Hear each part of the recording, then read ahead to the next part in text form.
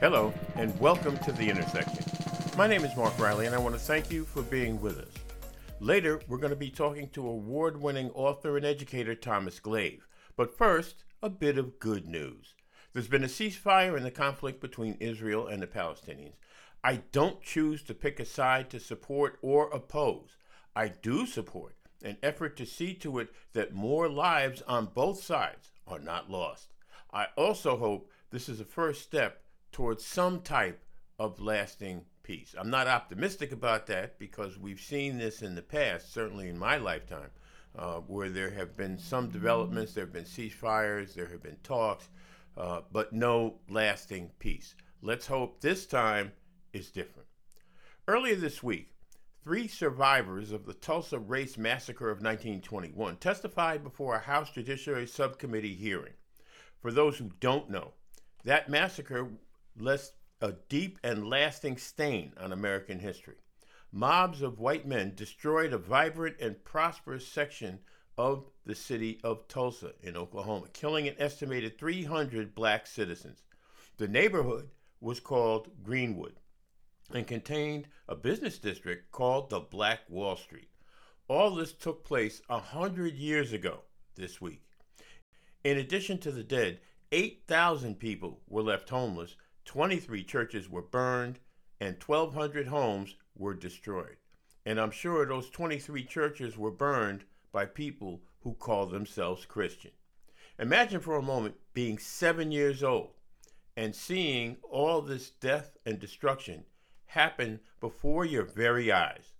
Viola Ford Fletcher, 107 years old, lived through the massacre, along with Hughes Van Ellis, her younger brother, and Leslie Benningfield Randall, who testified before the subcommittee remotely.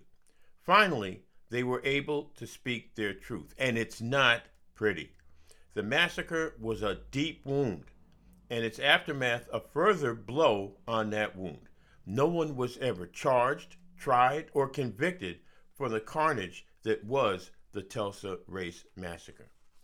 The city of Tulsa buried this history for decades, generations.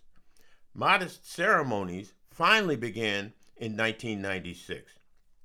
Further steps were taken as recently as 2015 in an effort to educate residents. A plot twist featuring the massacre was fictionalized in the HBO series Watchmen as recently as 2019. Yet through all this, survivors received nothing. They feel a profound sense of unfairness as a result of this lack of compensation. Viola Ford Fletcher's words should resonate throughout this country. My name is Viola Ford Fletcher. I'm the daughter of Lucinda Ellis and John Wesley Ford of Tulsa, Oklahoma. I'm the sister of Hughes Van Ellis, who's also here today. I'm a survivor of the Tulsa Race Massacre. 2 weeks ago, I celebrated my 107th birthday.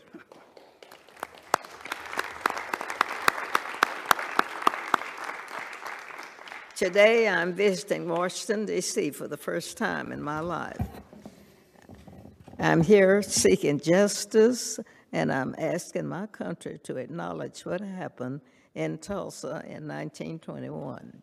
On May 31st in 21, I went to bed in my family's home in Greenwood, neighbors of Tulsa. The neighborhood I felt asleep in that night was rich, not just in terms of wealth, but in culture, community, heritage, and my family had a beautiful home. We had great neighbors, and I had friends to play with. I felt safe. I had everything a child could need. I had a bright future ahead of me.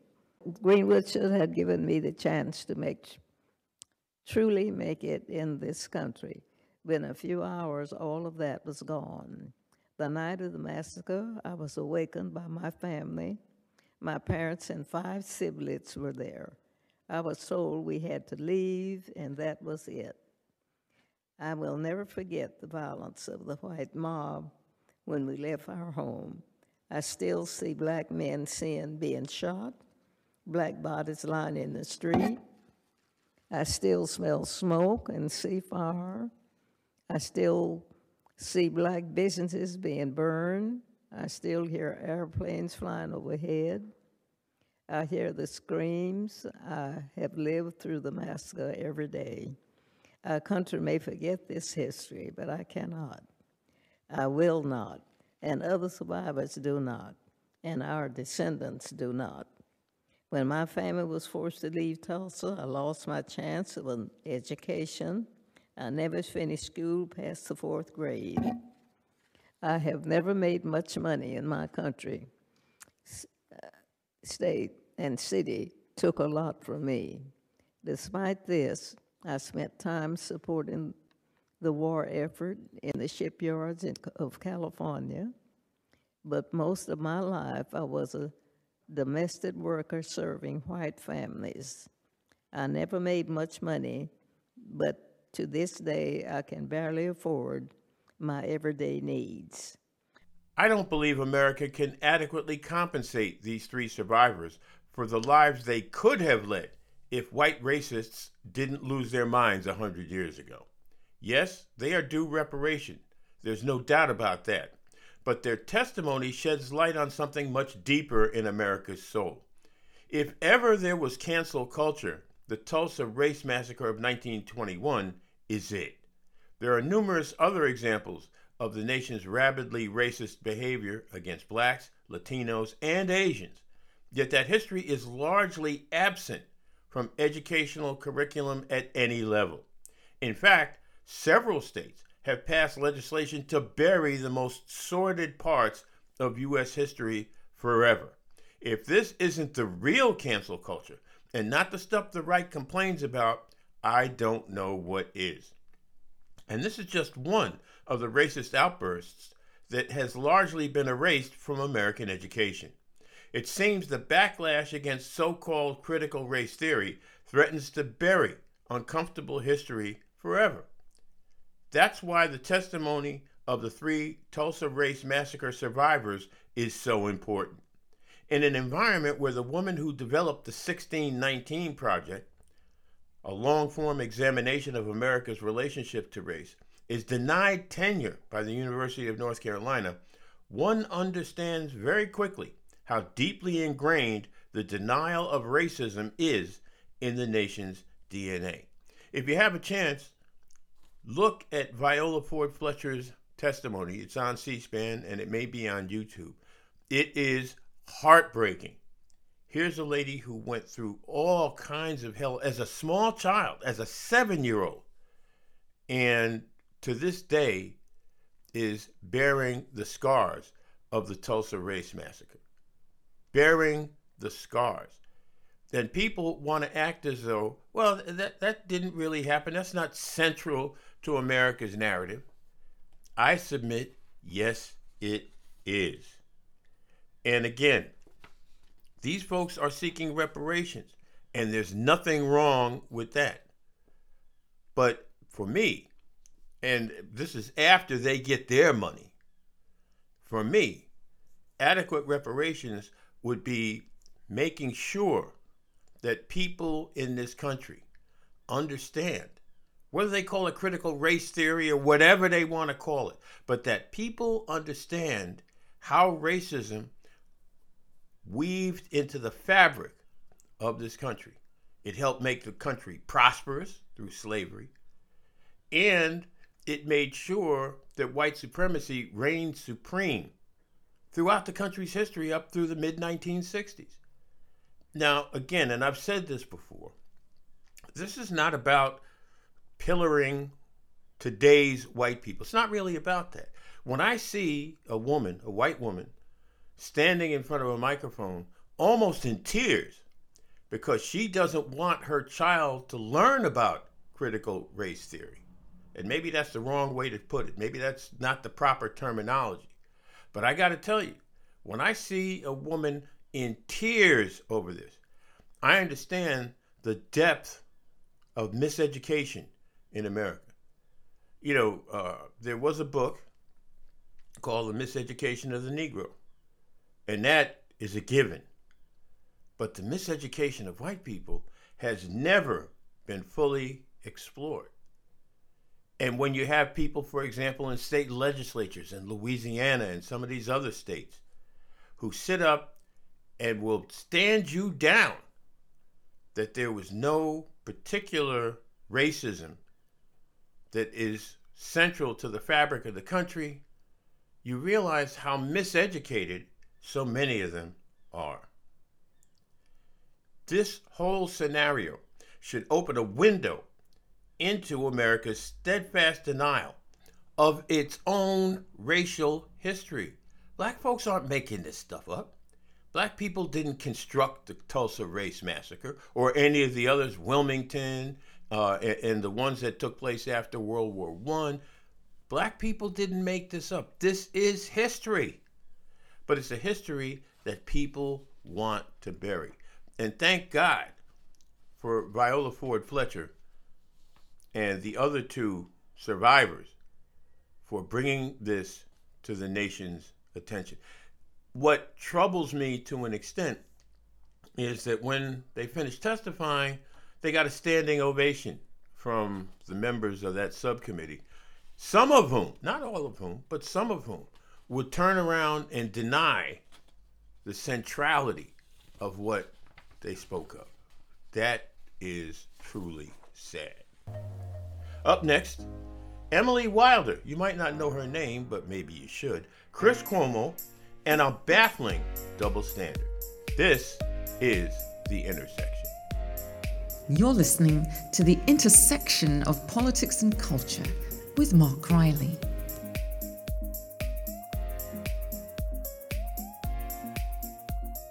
Welcome back to The Intersection. You may have read that CNN anchor Chris Cuomo recently admitted that he counseled his brother Andrew, the governor of New York, about how to respond to allegations of sexual misconduct leveled against him. This is a clear breach of journalistic standards, but he's not going to end up losing his job.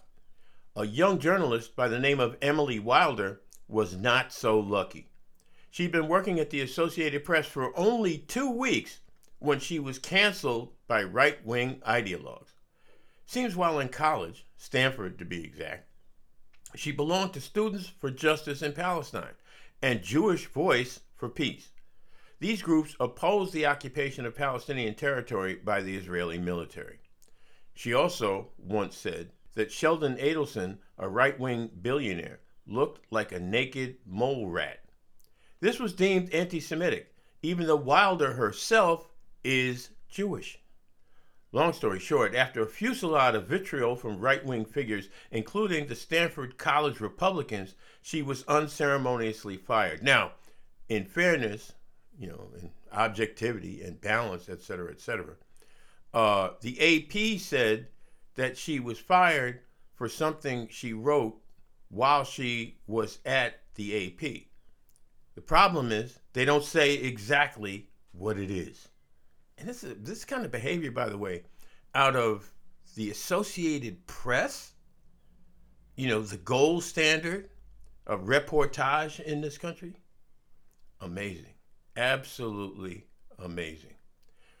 When Emily Wilder asked precisely what it was that she had done, she got no answer from the AP, this bastion of journalistic integrity. Now, it looks as though Emily Wilder may not be out of work for too long. Yet the difference between Wilder and Chris Cuomo, who is working, has to do with sexism and relative power.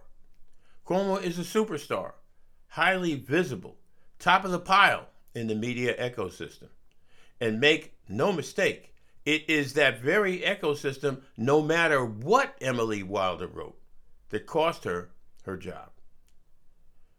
Should Cuomo have lost his job over an egregious lapse in judgment? Not for me to say. Maybe, maybe not.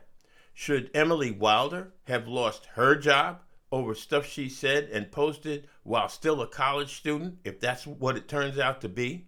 And for all intents and purposes, if the AP won't say what it is she wrote when she worked for them, I gotta assume it has to have gone back to her college days. Should she have lost her job? Absolutely not. So who got canceled? Wilder and Nikole Hannah-Jones, who I mentioned earlier, who developed that 1619 curriculum, only to be denied tenure at the University of North Carolina? Or Andrew Cuomo, who used cancel culture to define efforts to get him to resign, and who used strategic advice from his brother, an iconic media figure? And what does Emily Wilder's firing say about the AP's apparent caving to right-wing pressure? Hate to bring it up, but Colin Kaepernick remains canceled as well. I hate to keep coming back to cancel culture, but I didn't coin the phrase, and it appears as though now, finally, some people are pushing back on the right-wing definition of what cancel culture is. Colin Kaepernick is a victim of cancel culture. How else to explain why he hasn't played football since 2017?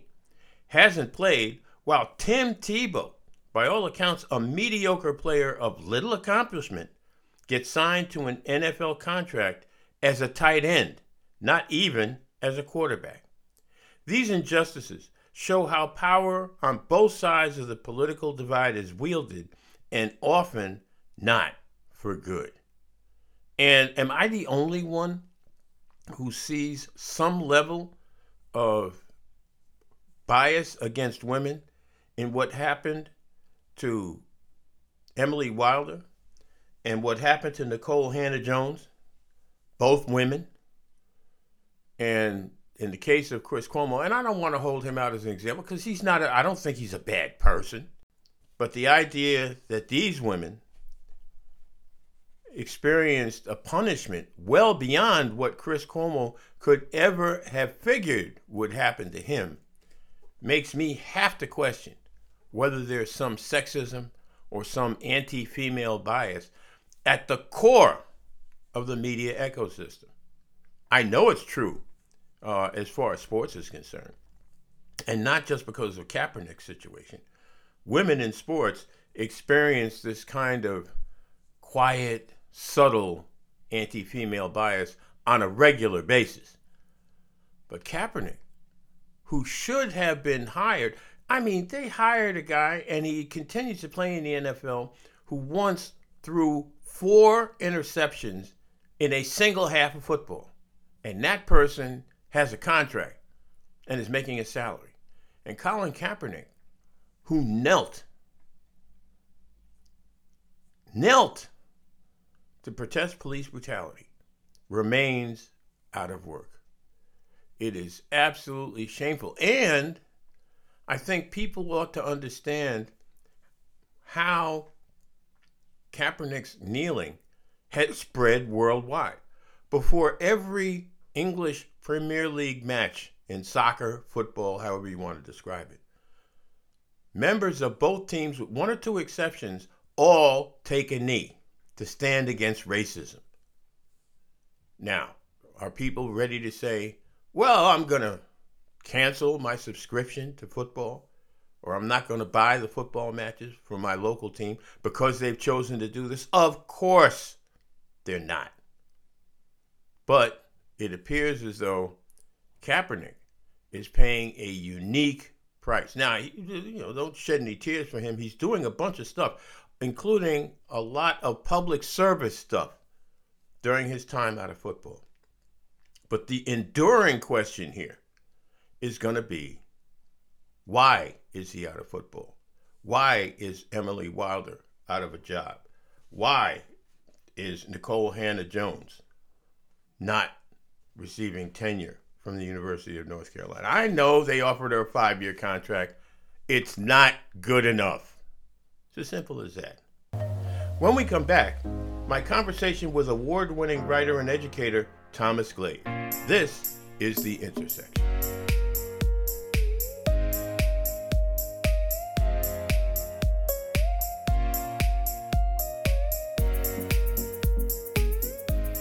Our guest is Mr. Thomas Glave. He is a professor in the English department at Binghamton University, and he is a very, very prolific writer. His short story, The Final Inning, won the O. Henry Award. He was the second Black gay writer after James Baldwin to win that award. He's also written his fiction collection called Whose Song and Other Stories, Words for Our Now, Imagination and Dissent, Our Caribbean, a gathering of lesbian and gay writing from the Antilles, The Torturer's Wife, and Among the Blood People, Politics and Flesh. Thank you so much for being with us, Thomas. We really appreciate it.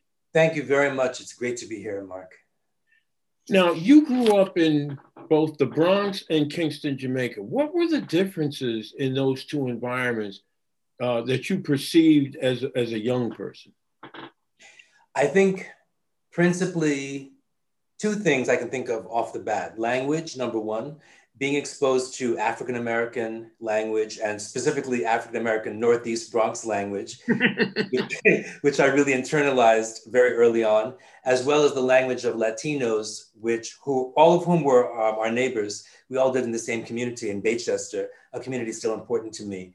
And the Latinos were mainly Puerto Ricans at that time. Dominicans hadn't yet begun to appear as much in that part of New York City. So you had the Spanish accented English of the Latinos, you had the African-American language with its vernacular influenced by the Deep South. And then we had the Jamaican language at home, and also the working class Italian-American kids with whom I went to primary school, right, in Catholic school, which was very, very different indeed. And a lot of that language sounded like what you would hear in a character like Archie Bunker of the time, right, that inflection.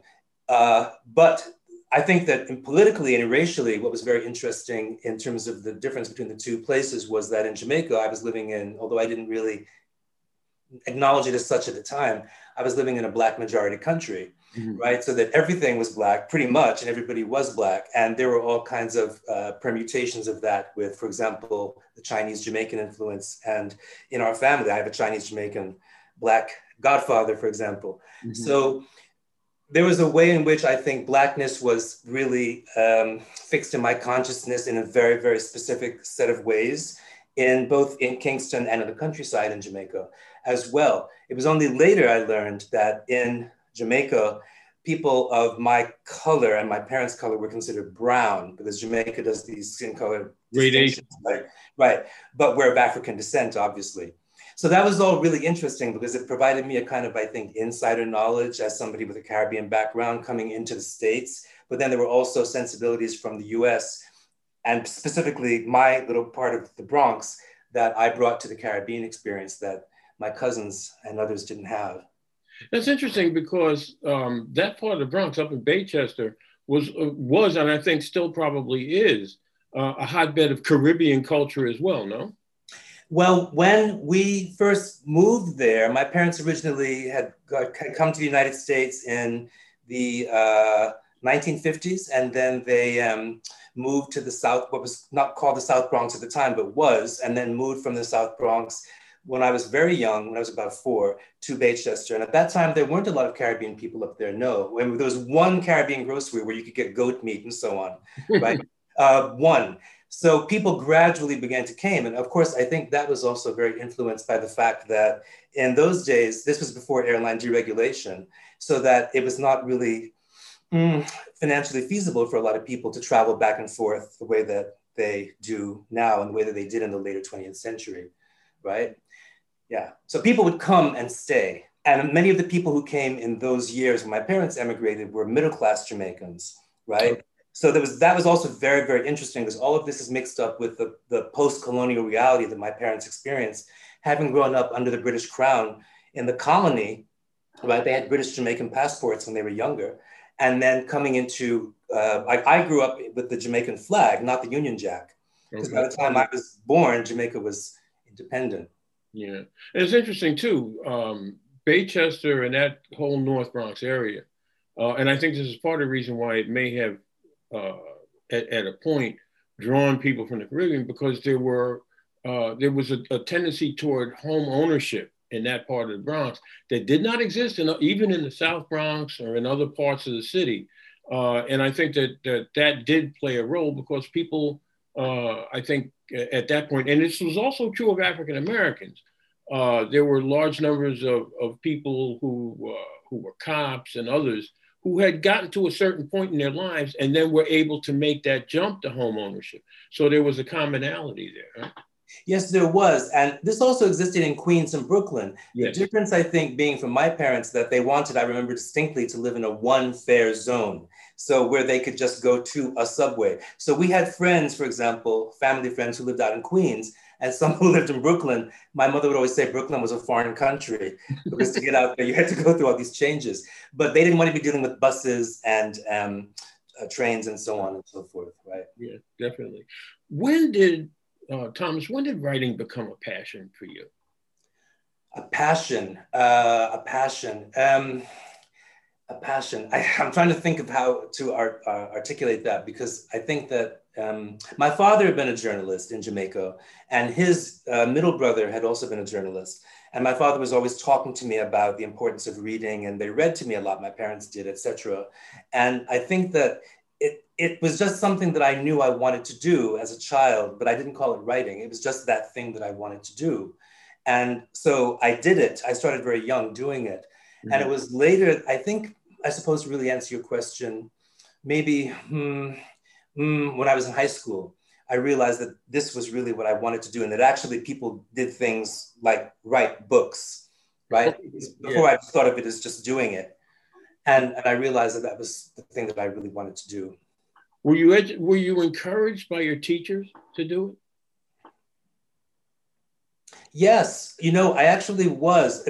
I actually say this now answering you with a little bit of surprise, because I'm taking into account, of course, the realities of racism that existed. I had a lot of white teachers. In fact, I had only white teachers in primary school and high school in New York. But nonetheless, some of the nuns, I went to Catholic school and primary school, and they were very encouraging. And I also I did well with spelling bees. So I represented the school, the primary school, in spelling bees and so on. Mm-hmm. And I suppose maybe I was lucky that I encountered nuns, young nuns in some cases, who were very encouraging, and some white lay teachers also who were very encouraging. In high school, I think I can definitely say my English teachers always were very encouraging as well. And, we don't know what sorts of microaggressions may have occurred that I wasn't necessarily aware of, or that I did actually internalize in terms of, oh, you really can't do this or whatever. But I think, again, that having the background of a Black majority society really helped. And in fact, one of my other godparents is a well-known Jamaican novelist. He passed away, Victor Stafford Reed. And so he was good friends with my father. And maybe that on some subconscious level also made things possible for me imaginatively, Oh yeah, because it's interesting you say that. I was considered, I took advanced, believe it or not, advanced placement classes when I was in junior high school. And I'll never forget going to a guidance counselor who, despite the fact I was in an advanced placement class and had tested very well, said to me, you need to learn how to do something with your hands. And I was a complete klutz. I was not handy or whatever. And he wanted to get me into the technical high school in the town where we lived, where, and the one person that stopped him was my mother, because my mother was just like, no, he's not going to do that. And there was this whole notion in those days when I was coming up, and I'm a little older than you, I think, that Black people were best off if they learned something. My father was a postal clerk, and he worked in the post office for 40 years. And that was, for his generation, the best a Black person could hope for. And I think that there was still a little residual part of that had a guidance counselor say to me, well, you need to learn to do something with your hands. So I find it interesting. You were encouraged. You had people around you who said, hey, Well, let me qualify that though too, because I actually took advanced placement English in high school. I was really I wanted very much to take that to get into that sequence of classes, and I did at last. And I remember the guidance counselor saying to me, how you have the grading sequence of 1, 2, 3, 4, 5, right? So I really wanted to get a 5 on the exam, and I was bugging him almost every week. And he was a white man, and he said, oh, don't worry, you'll get a 4. Right. And I remember thinking, well, I knew that something wasn't right in the way he said that and the fact that he said it. And then I did get a 5. And I thought, well, okay, this is teaching me something. I'll think about it in years to come. But also going back to the colonial experience that my parents had, my mother was told, and the story is a little cloudy because it handed down to me by other people, but she was told growing up during the colonial era by some authorities who decided which children went to which school, that she would do better with her hands, right? Whereas her sister, who maybe demonstrated more verbal skill at that time, went to an elite school in Jamaica. And that was also very interesting, given the fact that her sister was darker skinned and my mother was lighter skinned. So that's actually really interesting. Yeah, it is. That's but I think that my mother was always very harmed and wounded by that. So it happened in my family as well. Yeah. Let me ask you this. How much homophobia did you experience as a young person in the Bronx and in Jamaica? Now, Jamaica, for those in the audience that don't know, had an infamous reputation for being homophobic. And I'm wondering how much of that you experienced both in the Bronx, which was no hotbed of enlightenment either, but in Jamaica in particular. Well, in the Bronx, I experienced a great deal. And I think that in some ways, the homophobia that I experienced from my fellow young friends who were a lot of African-American young men, my own age, actually saved me from some of the trouble that they got into eventually with young women and doing things they shouldn't have been doing, because I was not considered a real enough man by their standards to really hang out with. So they tolerated me, but they never really accepted me. So I was always on the margins. So one who's on the margins finds other things to do. But there was a lot of it. And there was a lot of it from the white working class kids as well in primary school, as well as racism. In Jamaica, I didn't experience it overtly as a young person until I was probably in my 20s. And I began to know, well, I knew by then that I was gay. But when I was younger, I didn't experience it much. It was the silence that was more destructive. Because really? Again, this was a Jamaican middle class environment and you wouldn't talk about those things. It was considered unseemly to talk about them in middle class contexts. So my family would never have used those very vituperative words like batty man, which is a profanity in Jamaica, right? You don't print it in the newspaper. Yeah. Or any of these other words. Those would have been associated with people of a different social class. And that was the one thing that the Jamaican brown middle class wanted to separate itself from, right? So they would behave very much like British people. They would not speak about it and pretend that it didn't exist. Did those words, once you realized you were gay and came out, did those kinds of words, which were very prominent, for example, in dance hall music and that sort of, did that stuff hurt you? Well, it hurt me by distance, yes. I mean, in the overlay of the society, yes. Those words weren't used against me very much personally, but the attitudes were. As I got older, I mean, there are very few people in my family today who actually maintain contact with me, partly because of these different Really? Yes, right. Because it's you remember that in Jamaica, homosexuality, even though things have changed a great deal, right? Homosexuality is still very associated with pedophilia. And the other thing that's very interesting about Jamaican homophobia, even now, right, is that we've said for a long time in Jamaica that if a Black man, as in dark-skinned man, right, were to come out, that would make all the difference, because that would seem like an impossibility, right? Because that is the true man, the true Jamaican, the true Black man, right? People who are brown, like yourself and myself, in the Jamaican definition, well, what do you expect? Because they're mixed with white, et cetera, et cetera. So, you know, right? This is how, right? So, and interestingly, you know, this is one of the reasons why when African Americans, when African American homosexuality is viewed by Jamaicans, some Jamaicans say, yeah, man, but you know, they have white people in them and everything. So, you know, they're corrupted. It's interesting. I won't name the reggae artist that I interviewed once, who defended his homophobia, and actually it was more than one, but defended it by use of their religion. Now, these were not particularly religious people, okay? But when it came to homosexuality, that was like their shield. Well, you know, I don't have anything against gay people per se, but my religion tells me it's sinful. My religion tells me this, that, and the other. Did you experience any of that? Well, yes, from cousins, I did definitely. But again, I think that social class comes to bear on this and who goes to what church, because this is changing a bit, right? But many Jamaican middle class people tend to go to the Anglican church, which is what followed the Anglican church, which is what my parents followed. So my parents were actually Protestants. I was raised a Catholic. by virtue of being in the US, right? But people who are, many of the poorer people of Jamaica, which is the majority population of the country, practice what we call charismatic Christianity. So some of the Pentecostal and that sort of thing. Yes, exactly. Bocamania, Baptists, etc. And those religions have and Jehovah's Witnesses and Seventh-day Adventists, they're very, very fundamentalist.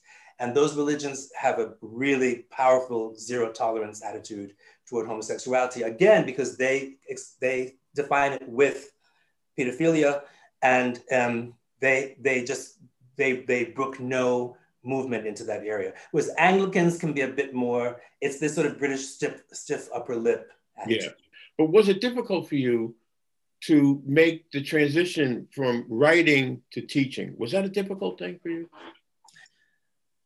No, I haven't really made a transition, I think, because I'm still doing writing, but I teaching, in terms of beginning to teach, is that what you mean? Yeah, exactly. Not teaching itself per se, but maybe being in a university, which is a very different thing, I think, from teaching.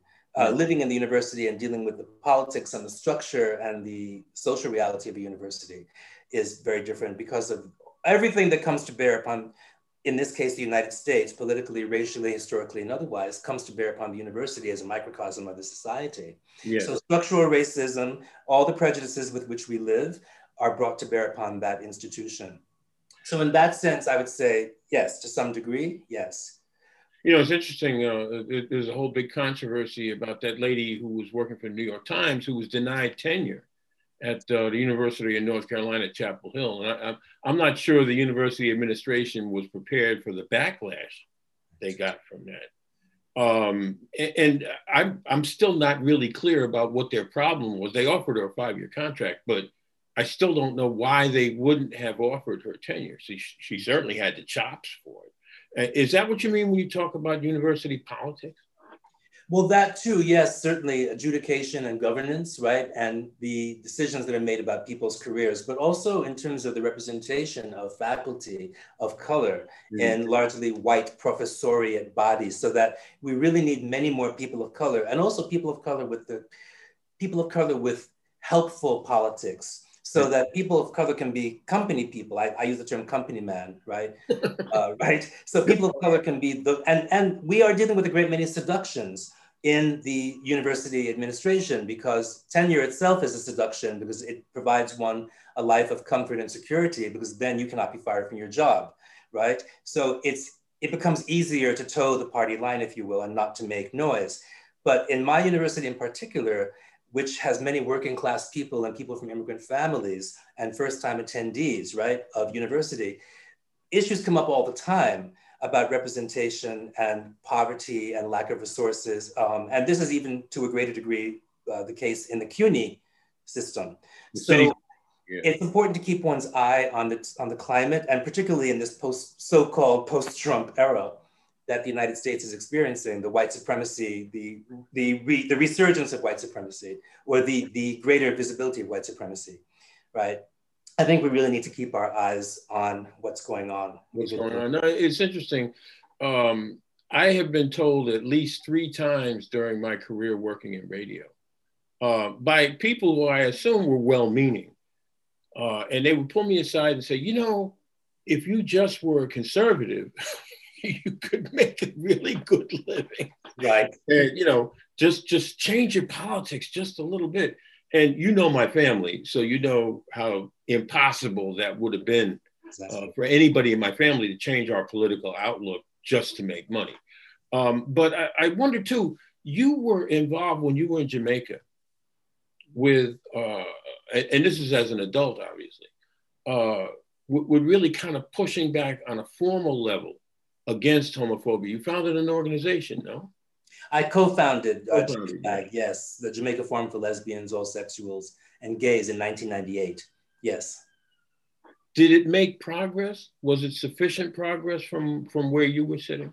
Oh, absolutely. I think JFLAG still exists, and we have changed. I say we, I'm not working with them anymore formally or even informally, but I support them still.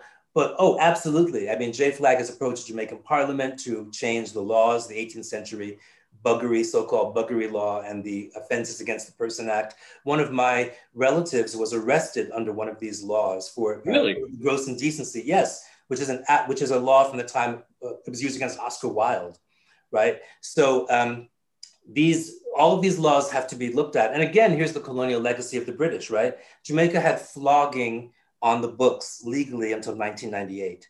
Oh my God. The late 20th century. This is again from the British. So no, J-Flag has absolutely made inroads against this. And I think that with the advent of technology and the proliferation of the internet in Jamaica as well, right? Which again is a country, developing country, a so-called third world country dealing with in unequal distribution of resources, right? Sure. It has helped enormously for everybody. I think that people have just become more enlightened, especially younger people, right? And younger people eventually become older people. Yes, definitely. Believe me, some of the stuff I did as a kid, I'd be shocked at this age. How has lockdown and COVID-19 affected your ability to teach and perhaps the mindset of the students you teach? Well, lockdown and COVID-19. Well, last fall, I was teaching by Zoom. So I was teaching from England back to Binghamton, and I taught a literature course, and I was teaching novels that dealt with plagues, actually. And that was very interesting because I wouldn't necessarily have done that before. These were some of these books I'd read before, years before, like Camus' The Plague and other things. And so I said to the students, here we are in the midst of a plague, reading books about plagues. So this teaches us something, I think. I think that it's made me realize that there's a way to be more green, and that also this may be very well the way of the future. I think it's been very humbling to be in this situation that the entire world is grappling with, right? And to think about where we're going to go with this, because too many people have died, right? I mean, people have died in all kinds of numbers everywhere. So all that death and suffering has been on my mind a great deal while I've continued to teach. The students, I think, have been really shell-shocked by a lot of this global catastrophe, because it's unquestionably dramatic. And it's not a film, and it's not a disaster film, and it's not a Netflix series. This is real life. And I think that in particular, they're grappling with what maybe many Americans and Westerners are grappling with, which is don't take away our toys, right? Don't take away our privilege. You can't tell us what to do. You can't tell us to wear masks, etc. They're grappling with all of that, whether or not they agree with it, right? Mm-hmm. And realizing that in the 21st century, the world, including the Western world largely, is not accustomed to infectious diseases being deadly, because AIDS didn't affect the entire world in the same way. No, you're right. I mean, this virus has been so unpredictable, where you have countries and places, even inside America, where the numbers at first were very low, and everybody, all the politicians, as is their habit, were busy patting themselves on the back, and suddenly those numbers started spiking. And you had other situations where people took a very laissez-faire attitude toward the virus, and it didn't turn out to be as bad as everybody predicted. It's been a wildly, wildly unpredictable situation. But I wanted to ask you. Let me add really quickly to that. Sorry, don't leave your train of thought, but just to say really quickly that also the other thing for younger people is that the world is not guaranteed anymore. It never was guaranteed, right? That was always an illusion. But now it's really not guaranteed because of the future, because of the economy, the global economy, and how this has been affected and what this means for people's livelihoods as they leave college, university, even as they leave high school, right? And what it means for their parents, and so on and so forth. So this generation of young people who are presently in university and in high school are going to be profoundly affected in their future careers by this pandemic and its halting of their progress. Yeah. Sorry. Yeah. No, it's okay. I'm wondering too, in terms of your own work, what inspires you? You say you're still writing. What excites you to write? Are there different topics, different things that come into your head? What is your process like? Well, many things inspire me. I think I don't know if I really believe in inspiration itself is the most important thing. I think that I really believe that working is the most important thing. because work is work. Work is actually discipline. So it's getting up every day and doing the work, just like sweeping and washing dishes and doing laundry. It's work and it's important. And I think that I've been so infuriated by so many things that have happened during the last 5 years that I actually found that it was impossible to really maintain the discipline that I wanted to, because I felt as though every 5 minutes I wanted to write something new about some other outrage. So I've tried to channel some of that outrage into maybe an avenue of production that is possible to talk about some of the things that I experience as someone in England who is dealing with my own lineage here, right? Because I have an ancestry actually in England as well as in the Caribbean, but also as somebody who's a US citizen and is responding to US behavior and what's happening in the United States right now. So there's an enormous amount, and this is nonfiction and fiction, right? So I feel as though there's an incredible amount to actually do. And people I know have said to me, yes, we really have to do this work. It's urgent. Yeah. It's funny. If I went back 10 years and somebody had told me what the last 5 years would have been like, I'd have laughed in their face. I'd have never thought that the American public would end up, and not all the American public, obviously, but a good chunk of the American public would end up revisiting racist attitudes that I thought had, I thought people had marched and people had died to get rid of all that. And yet it persists, yet it's still here.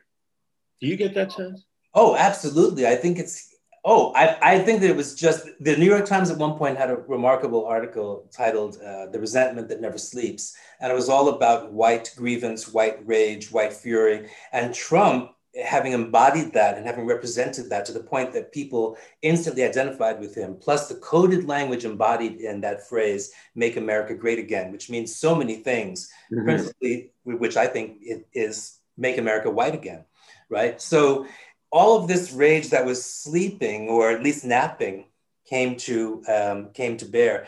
And with the double term of Barack Obama, I mean, it's very complicated because many Trump supporters voted for Barack Obama twice.